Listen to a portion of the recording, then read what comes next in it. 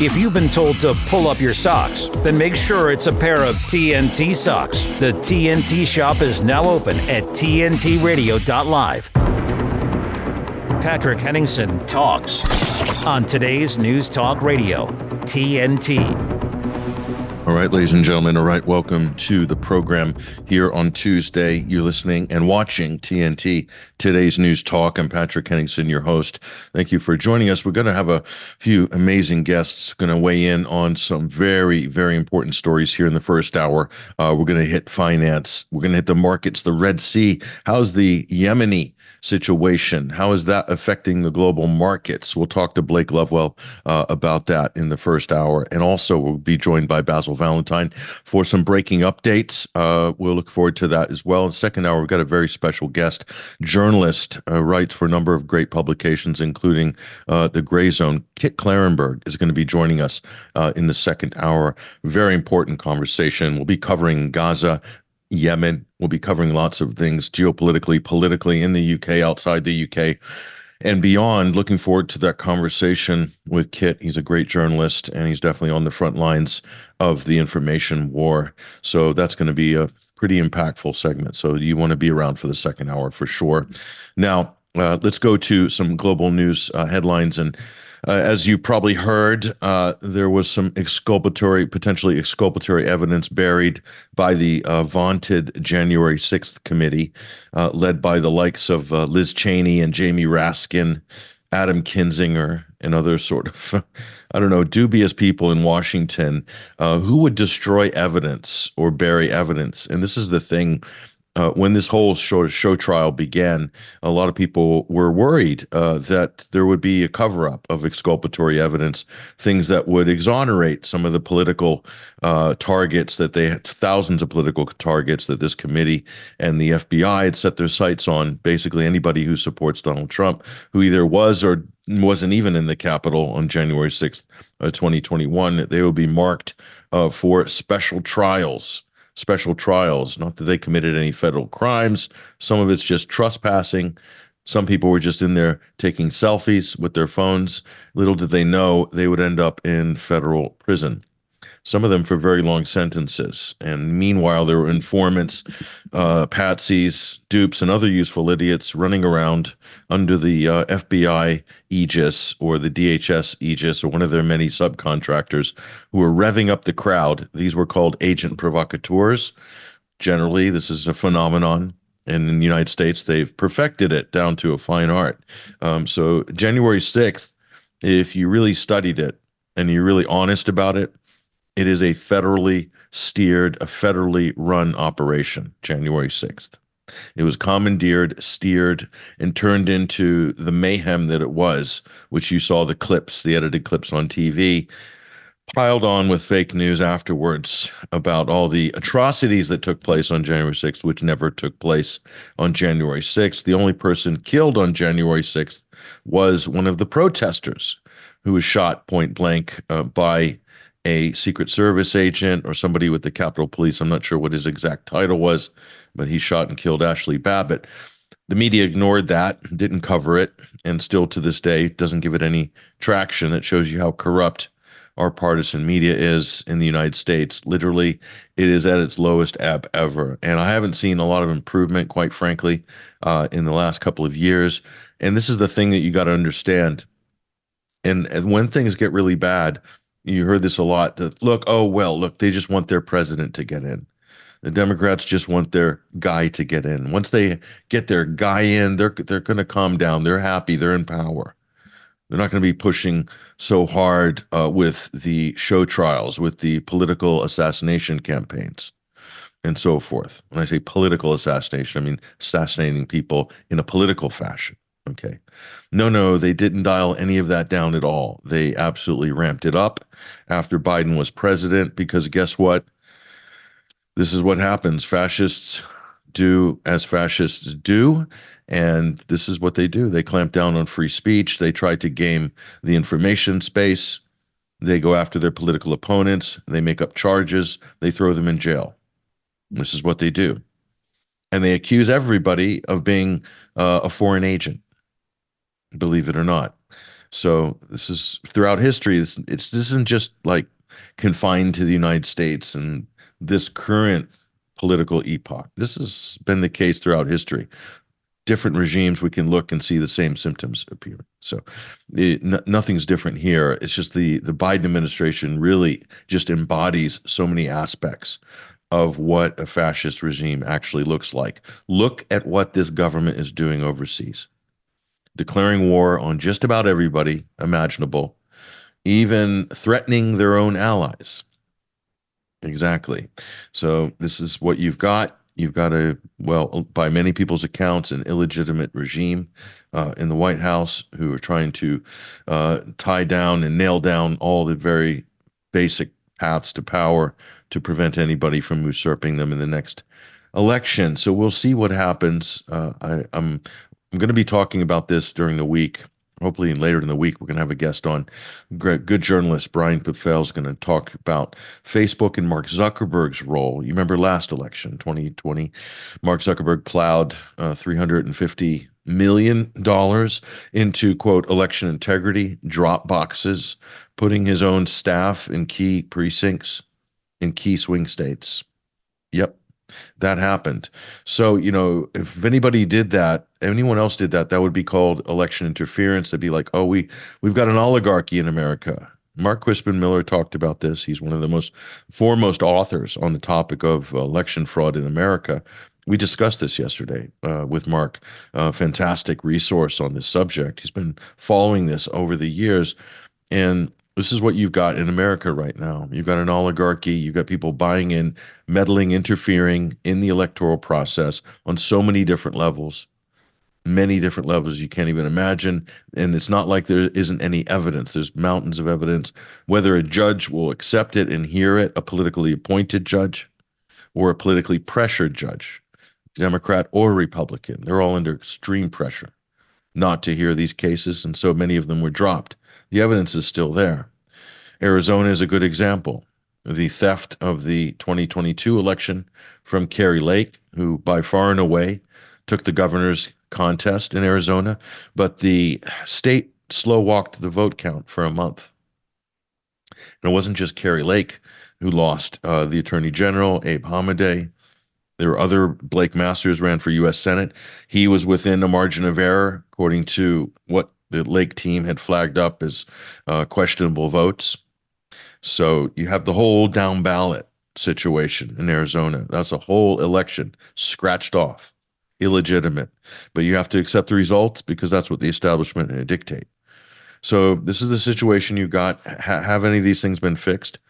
All these problems from 2020, some of the ones that rolled over to 2022, and the abuse of mail-in ballots and getting deadlines extended for elections. These things were unheard of before 2020. And now people talk about it as if it's common practice. So there's a deep level of corruption that is now baked into the system. And I'm not even talking about the media and the omission of reporting, not just Hunter Biden's laptop, but anything else that might challenge or undermine. Let's just take Joe Biden, for instance. How many scandals? He's got a congressional investigation about his overseas crime dealings and all sorts of grift and graft in Ukraine, in China, vis-a-vis his son Hunter. All of that's on the table. But if you highlight that, if you talk about it, if you get any traction with that, it will be deemed as Russian interference or Russian influence or malign foreign influence or Russian disinformation. Take your pick. The same game from 2016 to 2020, 2018, 2022, the midterms as well, and now we are in 2024. The same script will be rebooted by the media, and big tech censorship will go into overdrive, guaranteed.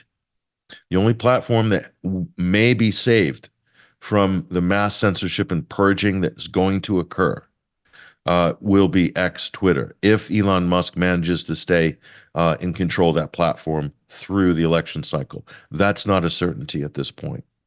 He is being pushed around. He is being dragged around by the collar at the moment by the Israeli lobby and the likes of Ben Shapiro. He's being dragged around, doing struggle sessions in Tel Aviv and Poland. That's what's happening to Elon Musk. What's going to happen to him in the run-up to the election? Will he be able to withstand the pressure to censor, purge, and suppress and shadow ban things that might challenge the incumbent party? That's the big question, because that was the issue in 2020. That was the big issue. And all experts agree that that was consequential in terms of the outcome, in terms of the election results. Just the Hunter Biden laptop story alone, bearing that, making it totally forbidden on Twitter and other platforms to post or talk about it, to even comment on potential election irregularities or say election fraud on YouTube would garner you a strike, or even in some cases, too much of it would get your channel removed. And it did, probably for tens, if not hundreds, maybe thousands of channels and users been booted from these platforms for just that. Okay, I personally experienced this myself with the previous Twitter regime under Jack Dorsey, which was like a massive government censorship farm. We found out from the Twitter files. I was off that platform for almost 18 months. Why? Because I questioned the nonsense about the Delta variant, and I warned that the vaccine rollout may be dangerous to fertility rates. Okay, those two strikes got me a lifetime ban from this Silicon Valley behemoth known as Twitter, and I wasn't let back on the platform until it was bought out by Musk. So I know what I'm talking about when it comes to this. I'm not exaggerating. This is something that's real, and unfortunately for many people, it's all too real, and it's going to continue into the cycle. We're going to cover it. We're going to keep an eye on it. Let's take a break right now with TNT, Today's News Talk. I'm Patrick Henningsen, your host. Stay right there. Basil Valentine on the other side. TNT's Timothy Shea. The race is essentially now Vivek Ramaswamy and Nikki Haley. Ron DeSantis will be pulling his hat from the ring next. And the issue, as always, is why is the Nikki taking so much of the left's money? Well, maybe this will give you a little insight. She credits Hillary Clinton with inspiring her to enter politics, having attended a women's leadership summit at which Hillary spoke. And Nikki said, and I quote, "I then had to decide whether I was a Republican or Democrat." See, Nikki has no core beliefs other than doing whatever her globalist masters, paymasters, want her to say. The Reckoning with Timothy Shea on Today's News Talk, TNT.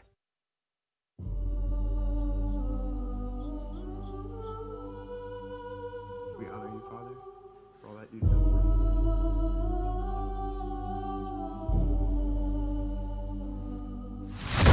us. Chief Division Counsel and DOJ have approved a no-knock breach. We want the subject to be on display, doing the walk of shame, full visual impact. Any questions? Are we becoming a police state? Government told American citizens they couldn't go to church on Sunday. For the first time in my life, I'm saying to myself, am I going to get a knock at the door? FBI warrant, come to the door now! The Patriot Act and FISA were used against Donald Trump. These individuals have commissioned the biggest propaganda play in U.S. history. They don't go after the people that rigged the election. They go after the people that want to find out what the hell happened. We don't need to have a crime. What we need is a person to look at. And then we go find out what crime you did. FBI! Our focus is shifting. Our main priority as a bureau is going to be domestic terrorism. Really paints anybody who's right of center. If you're a pro-life, pro-family Catholic, they define you as radical. These are anti-government. We have freedom of religion and freedom of speech. Violent extremists, and they must be dealt with. We can do anything we want.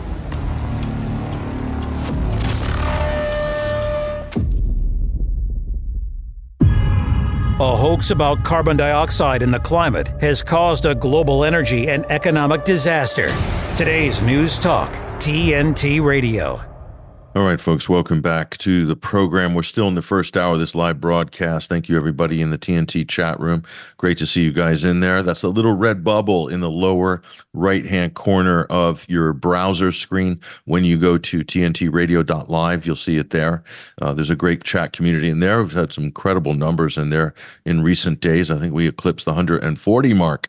That's the highest I've seen it in there. So we've got a growing community. Love everybody in there. There's a lot of energy in our TNT chat room. Big hello, big thanks to everybody working the margins there. And I want to bring on to the stage right now Basil Valentine, our intrepid correspondent, trusted political commentator, is on the line right now. Basil, how are you? Very well, thank you, Patrick. Good to be with you.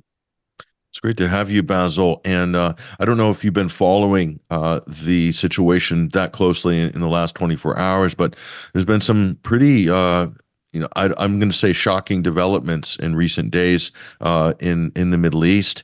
Certainly, things have not let up in Gaza. Khan Yunis, right down in the south, the refugee camp has been invaded by something like 6 or 8 units of the IDF or the IOF, depending on the name you use.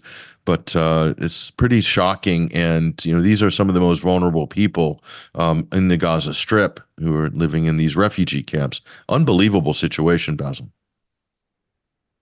And only getting worse. As a really harrowing report from a doctor in what remains of the hospital in Khan Yunis about the hellish situation there. But I want, first of all, just to highlight the disgraceful reporting in this particular instance of the BBC. Yesterday, the lead story was Israeli father fears hostage daughter was sexually abused. This is the father of one of the soldiers who was captured. And this story relegated the dozens reported killed, note, not murdered, as battle rages in Gaza's Khan Yunis. That story about dozens of Palestinians being murdered by the invading Israeli army is apparently secondary to this single Israeli's father's fears.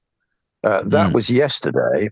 And today, of course, comes the news that 24 Israeli soldiers were killed when they were attacked attempting to detonate an entire city block in Khan Yunis. Their deaths, of course, are considered far more important than the hundreds of Palestinian deaths on the same day. They are secondary. And the BBC front page of the news is emblazoned with an Israeli flag. Now, this is beyond disgraceful. We are running out of words to describe the depravity with which the BBC are describing events in Gaza. It is absolutely obscene. The message from the Western media is clear. The shameful downplaying of the lives of Palestinian people. Well, some lives are worth more than others, according to the BBC, apparently. Well, this has always been the case, and we've mentioned it before, that the primacy of Israeli suffering. And it's why Elon Musk went to Auschwitz with Ben Shapiro. Tweet of the day, I have to say, comes from Omar Fodar, an Egyptian, I believe, who accurately pointed out it really is something to visit Auschwitz and decide that we need to systematically kill more people. Surely anybody who went to Auschwitz would be calling for a ceasefire, regardless of their national or political affiliation. But the situation in Khan Yunis is absolutely desperate. The whole area has been completely surrounded. I've seen pictures on X of an entire Palestinian family incinerated alive inside their car, attempting to flee further south. Other families, cars filled with belongings, desperately trying to flee south. The carnage continues, and yet the UK Prime Minister Rishi Sunak, when asked in a debate on the Red Sea situation this morning whether or not he condemned Zipi Hotoveli's claim that every building in Gaza is a legitimate target, he refused to do so and continued to come out with the usual two-state nonsense. Sunak is one of the worst Zionists ever to occupy number 10 Downing Street. Yes, we're pursuing a two-state solution. We are very much interested in pursuing a two-state solution. That old trope. How long have they been pushing that one out? What, 25 years? Oh, 70 years. But there have been some developments of sort of political, diplomatic significance even in the last few hours, with the EU foreign ministers saying there may be consequences for Israel if it rejects the two-state solution. The European Union bloc's foreign ministers meeting yesterday said they were going to step up pressure on Netanyahu to reverse his resistance to a two-state solution. This, of course, in spite of the fact that he seems to be repeating that every day. So let me ask you. Hold on for a second. Let me ask you this, Basil. Do you think this is a little bit of a Kansas City shuffle here from the EU? Are they creating a kind of controlled opposition paradigm here, where the EU is saying we demand, to look like they're doing something. We demand that Netanyahu take the two-state solution seriously. The EU is not happy about this, knowing full well that it's a cul-de-sac. What do you think? Yeah. Absolutely. Borrell said we have to stop talking about the peace process and start talking about the two-state solution process. That's what he said at the meeting of the Council of the European Union's Foreign Affairs. But it's all just kick it into the high weed stuff. It really is. Until these people like Borrell just bangs his fist on the pulpit, demanding a ceasefire, demanding that Israel stop the genocide, stop slaughtering civilians in Gaza. Until that happens, I don't want to hear anything from these people about a two-state solution or whatever. I mean, it's just ridiculous that they've got their priorities so screwed up. It's just unbelievable. Well, absolutely. I mean, Gaza's been completely decimated. People don't seem to be really focusing on the fact that every single mosque, every single school, every single hospital has been either completely leveled, as has 70% of residential buildings in the north. So there's billions in reconstruction required before anybody can stop talking about political solutions. But yes, the Middle East Eye points out that in the UK, the Conservatives and Labour Party have essentially merged into a single pro-war party, with the only meaningful voices of opposition from within Parliament coming from a tiny number of members of the Scottish National Party and minority ethnic members of the Labour Party. What do they hope to achieve? Is it just arms sales? Is it just keeping the money flowing? Is it because they can't pretend to be achieving any actual objectives, like geopolitically? I mean, it's just like you're propping up a regime in the Middle East that is being rejected by the rest of the world. How much worse can you be in terms of being on the wrong side of history on this situation?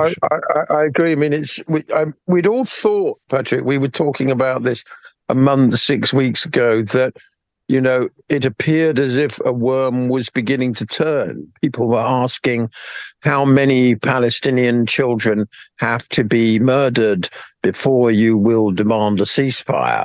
And we felt we were getting near and the pressure was building. But that doesn't seem to be the case anymore. It's very much a case of carry on regardless where the Israelis are concerned. In the United States, Senator Chris Van Hollen has come out and called for a ceasefire. Things, seem to be moving at an absolute snail's pace in that direction. There has been talk, because the families of some of the hostages are so irate. Indeed, they invaded a meeting, committee meeting in the Knesset day before yesterday, demanding the release of the hostages via a negotiated solution. And there is talk of a 2-month pause in the fighting, during which all the hostages would be released. Whether or not anything is going to come of that talk, and what on earth a 2-month pause looks like if then this bombardment continues, well, that's anybody's guess. 2-month pause. So there, in terms of Israel, it's 2-month pause of ground invasions, but they'll continue bombing from the air. And no doubt that the Palestinian resistance factions will be retaliating with salvos of missiles and rockets and so forth. So this isn't really, I don't think they're really serious about a pause or a ceasefire or anything like that. Needs to happen like months ago. The fact that it's dragged on this long is just really a blight on the international system that we've got, the rules-based international order, pardon me, where the rules are set by he who has the gold. That's the United States at the moment. So I don't know. I'm not holding my breath that anything's going to happen here, other than I think Israel's digging its political grave at the moment. The longer this goes on domestically. Certainly, yeah. Yeah, certainly with wider publics around the world. And of course, on the ground, the famine situation is only getting worse. Abia Etefa, the World Food Programme's senior Middle East spokeswoman, told a press conference by video from Cairo today that the situation in Gaza is slipping every day into a much more catastrophic situation, with a looming threat of widespread famine. That's right. So, look, we'll keep an eye on this. Appreciate you, Basil, for keeping us up to date on the breaking news here in the Middle East. Very important. We'll be talking about this in the second hour as well with our guest, Kit Clarenberg, fantastic journalist. Look forward to that discussion. Basil, take care. We will talk to you very soon. Thank you, Patrick. There he goes. That's Basil Valentine, our intrepid correspondent, folks. Let's take a break here. We're going to switch gears into high finance and geopolitics with Blake Lovewell on the other side. So you want to be where you're going to be in the next 5 minutes. We've got a lot more coming. Blake Lovewell and more coming up after this. My baby's back from the West Coast. Here are those pictures that you asked for your school project? First day of school, cute as a button. So long ago. Oh, here's Grandma Florence after that flood wiped out the whole neighborhood. Sometimes I just cannot believe all the storms we've gone through here. I can only hope that we'll be able to leave this house to you one day, baby. You're our legacy. Planning for these disasters will make sure we're safe, and it's the best way to protect that legacy. Those beans smell heavenly. Give Mom a little credit. You know what? We should make an emergency communication plan. That way we're ready this year. Oh, great idea. At my dorm, we have emergency kits for earthquakes and wildfires, but I'm sure there's something more local I can send you with the link. Okay. Smart. I'm coming to stay with you guys. Protect your legacy. Plan for natural disasters today. Visit ready.gov/plan. From weather and traffic reports to news of political developments, we turn to journalists for the information we need to live our daily lives. Journalists around the world provide the news that is essential for democracy, for personal freedom, and for safety and stability. Yet their ability to report freely and safely is under attack like never before. Too many journalists are paying with their lives. They face exponential risks, and they've already paid a heavy toll. Death threats, online harassment, and physical attacks are becoming a daily experience of journalists in all countries. ¿Usted mantiene su inocencia contra el cargo de lavado de dinero? We just want people to be safe, to be able to get our readers the information that they need to make informed decisions. They checked my phone and realized that it was Pegasus. I feel myself like I'm naked at the street. These charges were politicized from the start. Facts win. Truth wins. Justice wins. C'est énorme pour moi d'être là, d'être libre, surtout que je ne m'y attendais pas du tout. Stand with a free press. Stand with journalists whose reporting won't be silenced. Press freedom is your freedom.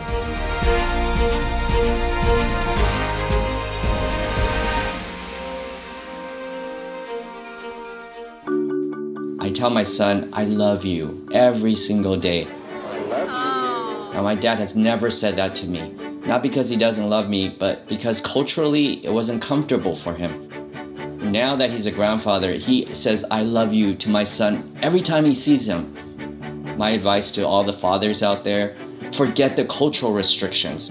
They grow up way too fast for you to waste even a single precious moment. Hi, I'm Susan Lucci. I never thought about heart disease until I had my own heart event. At first, like so many other women out there, I ignored my symptoms. A slight pressure on my chest, shortness of breath. I thought, I don't have time to be sick. I had a 90% blockage in my main artery and a 75% blockage in the adjacent artery. I received 2 stents in my arteries. Stents developed through research funded by the American Heart Association. Those stents saved my life. I'm so grateful to the American Heart Association. Their research helped save my life. I can enjoy life with my children, my grandchildren, and my friends. Please, listen to your heart. The only reason I'm here today is because I did. Learn more about the American Heart Association's life-saving work at helpheart.org. What do I love about riding? It's the thrill, the excitement. Riding gives me a sense of freedom. I feel so connected to the road. Riding is like therapy to me. It makes me feel alive. Love riding? Back off. Meet Norm. He lives with anxiety, but with the help of this latest innovation from Be Normal, he can be normal, just like everyone else. With the swipe of a finger, you can project happiness, confidence, machismo. Why settle for being real when you can be normal? The Normal Maker. New from Be Normal. This item doesn't really work because there's no such thing as normal. We're all different. What we like, how our brains work. In fact, 1 in 5 of us live with mental illness. Don't filter who you are. Start by talking to someone you trust. And remember, there is no normal. Patrick Henningsen and TNT. All right, folks, welcome back. We're still in the first hour of this live broadcast. Thank you, Basil, Valentine, for those updates from the Middle East. Things have not calmed down there.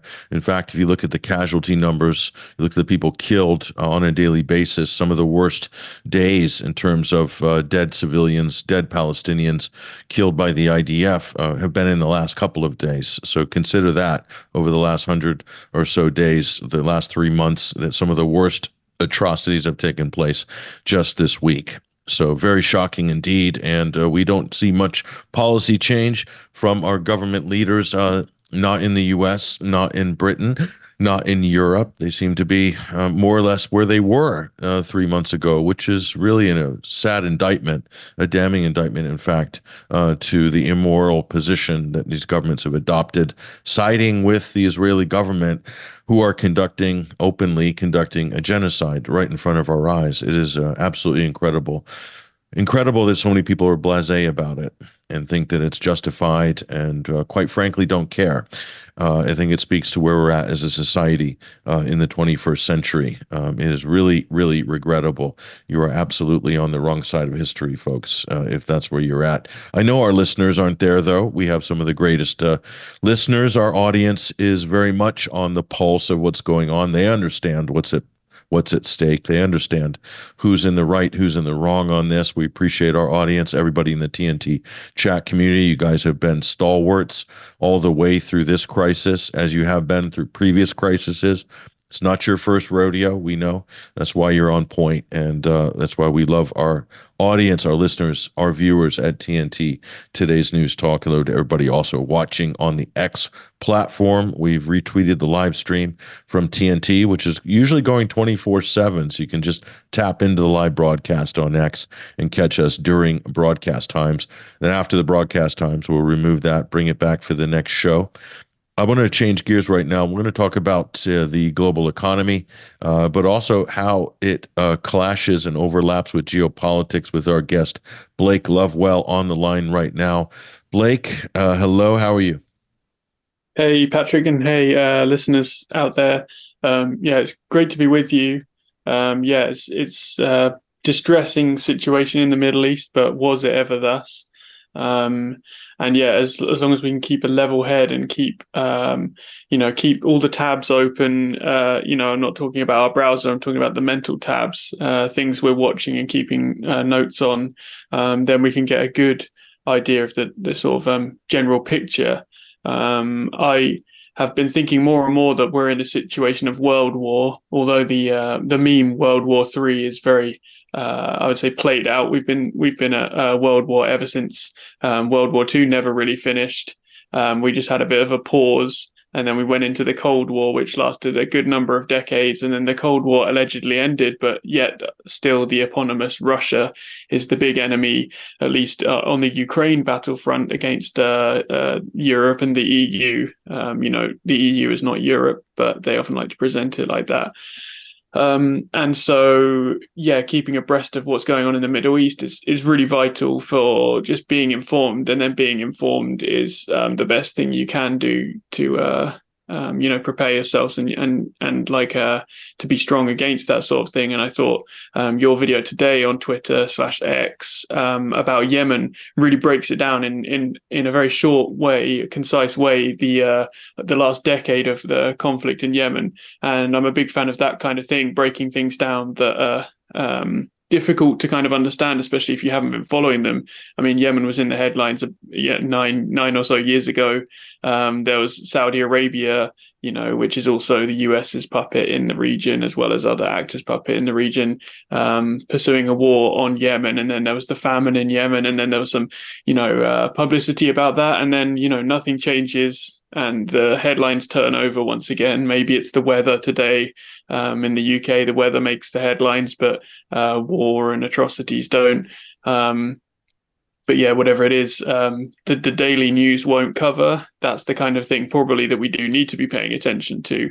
And why is Yemen important? Well, at the moment, it's because it's strategically placed on like a bottleneck for global shipping. And if they can control that to some degree, they can throttle Israel's imports and exports. And Israel's a big economic power, or it relies on economics and trade, particularly in weapons and military technology, for its global power. And so a tiny Yemeni force, in comparison to the forces that are against it, the US and Israel, has managed to have this outsized response. And as you rightfully called it, the Yemens have been successfully blockading Israel and sanctioning Israel. They won't use those terms in the media, but it's the exact same tool that cuts both ways: sanctions against Russia, sanctions against this, that, and the other. Well, Yemeni forces, the Houthis, or the as you correctly name them, the do correct me, what's the name of the Yemeni forces? Ansar Allah. And is that Allah the name of God? It is much like Hezbollah is the party of God. This is the same thing. It's look and see God. That's the name of their movement. So it's definitely got a big religious component to it. Yeah. And I study these things, and I still get the name wrong. So I mean, that shows the stage we're at. So that's why I think it's so important. At least you're trying. I mean, Blake, because the Western media and politicians, they say the Houthis, which is totally meaningless. Like it's some kind of Houthi tribe. Al-Houthi was like the spiritual, intellectual leader who founded the movement, and so like it's ridiculous. Everybody after they're going to call them the Houthis. But this is how the West works, and they do this all the time. They're trying to demean, to marginalize what is a pretty powerful political and also resistance movement in the region. And they're trying to, dial it down, make it sound like it's just kind of fringe tribal faction or something like that. And they're actually very powerful, and they govern the majority of Yemen at the moment. So the country is segregated because of the U.S. backed war over the last 10 years. Yeah, and well, it's an outsized, capability they have. Being that position, that on that bottleneck, it has enabled them to harass certain shipping routes that are used by Israel and also by US as well as the rest of the world for trade. But the rest of the world, i.e. China, Russia, the other big superpowers that use shipping lanes, they're able to continue unfettered trade with the world. But Israel and anyone tightly related to Israel, the forces are able to control that by putting them off. I mean, Maersk, one of the biggest shipping liners in the world, has said they're going to reroute all of their ships around Africa, and this adds about a week to what was a 2-week journey, I think, from China, one of the Shanghai being one of the main industrial ports on the coast of China. It's usually about 2 weeks to get to Europe, particularly to Germany. People often cite the example of Tesla's factories in Germany, but I'm sure there's other industry in the world other than Tesla. But if you only look at Twitter/X, you'll think that Tesla's the only company that makes anything or does anything in the world. But yeah, there's a whole world out there going on, and the Yemeni forces have been able to impact that, and then adding a week onto this journey then adds a massive amount of cost.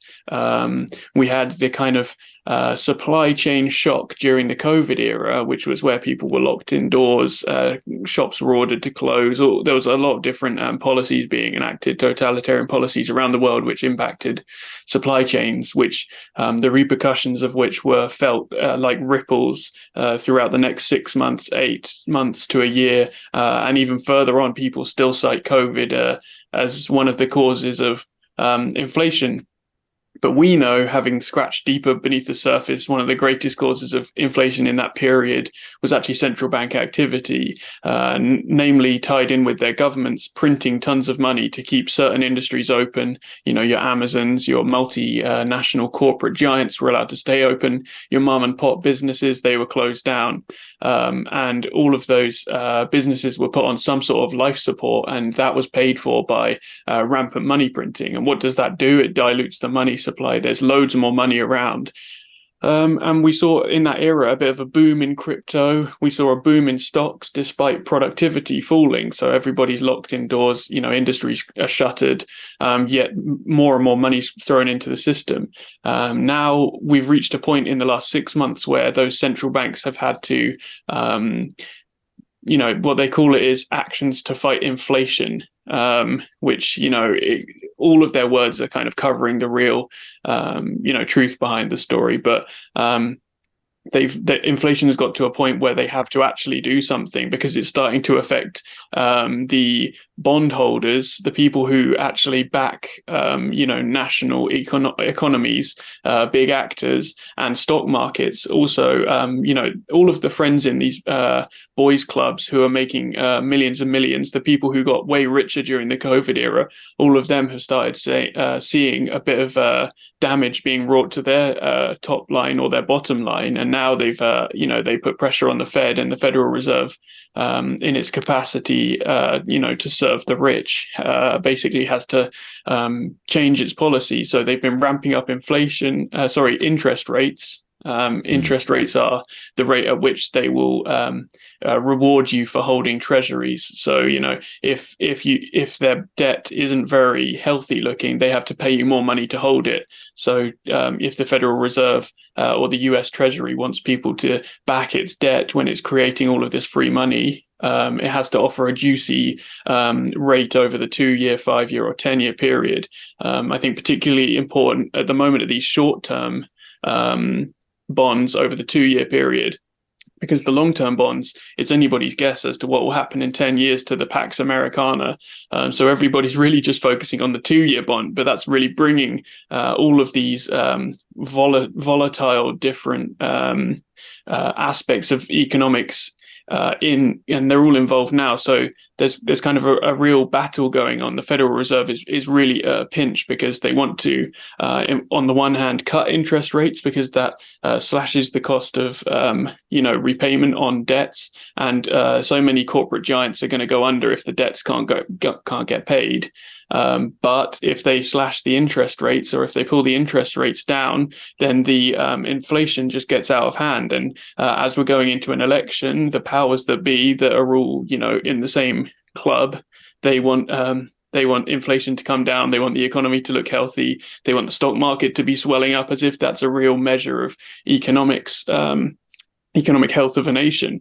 I mean, right now the stock markets are at all-time highs, but economic expectations amongst the sort of, we might call them the peasant class, but we're included in that. It's not derogatory. That's how the feudal overlords see us, as the peasants. But expectations in our kind of league of play are at all-time lows, even though the stock market's doing great. So what's going on there? Well, inflation is still really high. Stock markets are actually raiding something called the reverse repo facility, which is a kind of a place where money markets can hide their money overnight, a sort of short-term Federal Reserve account whereby you can just store your money for a bit and then pull it out when you need it. Well, that's kind of like the short-term savings of the economy, and that's being raided more and more. It's gone down to the tune of trillions. And a metaphor I liken this to is when the body starves, it starts by eating the fat, and then once the fat runs out, it starts eating the muscle. And I think the economy is at the stage of starving, whereby it's eaten all of the fat. That's the kind of easy money. That's the FTXs, the cryptos, the risky assets, and now it's moving to the fundamental assets that run the economy. The US treasuries are in trouble, and the reverse repo market is diminishing. And so I think we're in for some very tricky times. And I've got a bit of a timetable if you want to go into it. Yeah, well, let's go to that timetable in a minute, but I'll just back up what you're saying with the article that we've got up at 21stcenturywire.com. And definitely there is going to be still kind of inflated consumer confidence because, as you said, interest rates are high, cost of borrowing is high, but a lot of people don't have a lot of stuff in terms of consumers into the money market, so they're spending that money, increasing their credit. That's going to cause consumer confidence. It's going to give the illusion of economic growth, at least in the short term, and it's going to keep those all-time stock market highs looking good for now. But this is not a long-term solution in terms of economic fundamentals, Blake, as you're sort of alluding to here. So while the party looks like it can continue for the moment, it is still a stagflationary environment. And you just can't get around that. Gas prices are down in America. I don't know how that happened, that miracle, but I'm sure there's a little bit of pressure being applied at the highest levels during the election year. I'm sure the incumbent wants to see those gas prices come down, Joe Biden. But we're down to $3 a gallon at the moment, sort of hovering around there. That's a big difference from, $5, $6 a gallon just in the last year. So there are some, hopefully some positive things there, but I don't think they're really fundamentally positive, Blake. I think this is just window dressing, staving off the potential disaster that everybody knows is coming with over leveraging. Go ahead. Yeah, well, let's deal with the oil point sort of by itself. I mean, gasoline prices, which in the UK is petrol prices, in the UK have stayed exactly the same for probably the last year or two. There's been a variance of about 1%. So we haven't seen the same in the UK as in the US, which means this is a US centered drop in gasoline prices. And that's something that really has an impact on consumers, or let's say focus it more on voters. It has people vote with their wallet. And when gasoline prices go up, that equals bad politicians. So, there are ways to deal with that. And one of the largest ways is the strategic reserve that the US holds. The US holds, millions of barrels of oil in strategic reserves in case, something drastic happens and their oil's turned off at Saudi Arabia or wherever it may be. They have a reserve to get them through the next few months through any supply shock. Well, Biden, throughout his presidency, has been diminishing the reserve to the point where it barely exists anymore. It's at very minimal levels, and that's one way he can introduce cheaper oil into the system. The second factor on oil, to finish off the point, would be that Saudi Arabia have been pumping extra barrels and keeping the price low because they want to dominate the market. If you can provide the most oil for the cheapest price, people are going to buy from you. And if you get those contracts, tied in for the next 2 to 5 years, like we're saying, these 2 to 5 year kind of contracts, whether it be in treasuries or in oil, are very important. And Saudi Arabia have kept the oil price artificially low. But there's a lot of oil. There's also the biggest point of contention, or the biggest train coming down the tracks. It's for the Middle East conflict, because Middle East is where most of the oil is still focused, despite massive reserves in Venezuela. Elsewhere in the world, the Middle East is kind of the center for the global oil trade. Instability in the Middle East leads to higher oil prices. And there are predictions, there are wild predictions on the economy right now, because we're in this extremely complicated period of risk. People can predict oil prices doubling in the next year. And I've seen those from valid economists. Not that that really means anything, because I don't trust economists predicting the future. It might be interesting how they analyze the past, but predicting the future, that's for the magicians, for the sages and the spiritual folks. But the economists aren't often very successful predicting the future.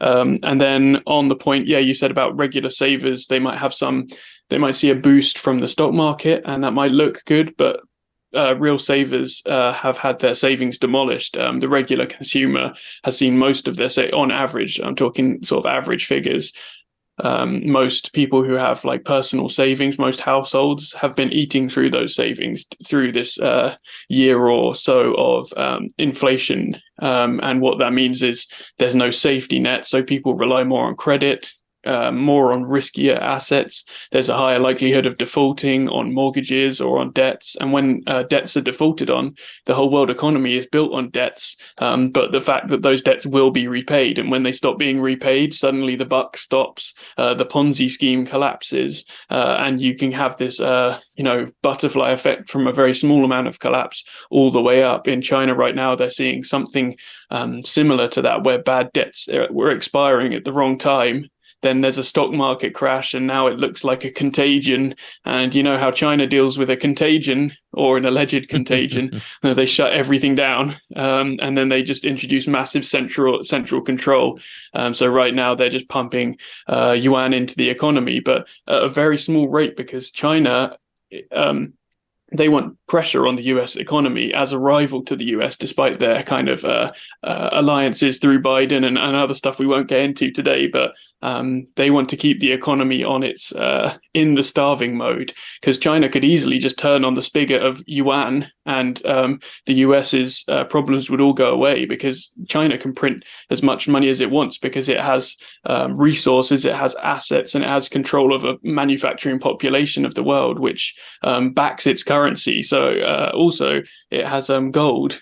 So China can back up its promises. So if it chose to carry out Go ahead. Just quickly, Blake, before we wrap up, we're going up to the end of the segment. What is the, people have said there's a potential $1 trillion impact of the disruption of shipping through the Red Sea as a result of the United States declaring war in Yemen, or they blaming it on the the Yemenis, the Houthis, of course.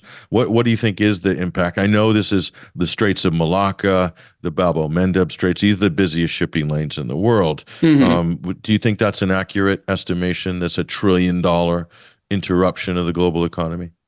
Yeah, you if you wanted to put a figure on it, you could easily say $1 trillion, and you could back that up with statistics. It could be 2 trillion, it could be 10 trillion. You can add zeros because there's so many multiplier effects. I would say, just like cursory glance at it, it's not just the US declaring war, it's the US, UK, Netherlands, Bahrain, among others, declaring war, because all of those were using their military resources, and we shouldn't hide away from that fact and just easily throw it on the old America. What is this, the 57th country they've tried to regime change again? There are very precise actors involved, and I'm in the UK, and this isn't taking place in my name. And, we've been talking economics, but if we wanted to talk war, I'd be talking peace. But yes, to put a number on it, you could easily say $1 trillion. As I say, the multiplier effect is so large. And right now we're looking at a scheme where there are so many high risk assets all converging at a similar time, that nobody can predict what's over the event horizon.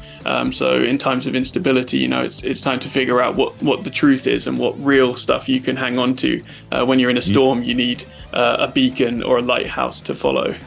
You said the magic word there, event horizon. We're reaching our event horizon for the first hour of this live broadcast. Thank you very much, Blake Lovewell, for that insightful commentary on the economy, on the Red Sea, and everything that's affecting your pocketbooks right now in the beginning of 2024. We'll bring you a lot more of this next week as well. Thank you, Blake Lovewell. Peace out. There he goes, ladies and gentlemen. Big thank you to Blake. Big thank you to Basil Valentine in the first hour. We've got a big hour coming up. Kit Clarenberg, fantastic journalist. We're going to go deep in the Middle East, geopolitics, and everything else. Stay right there. A lot more to come.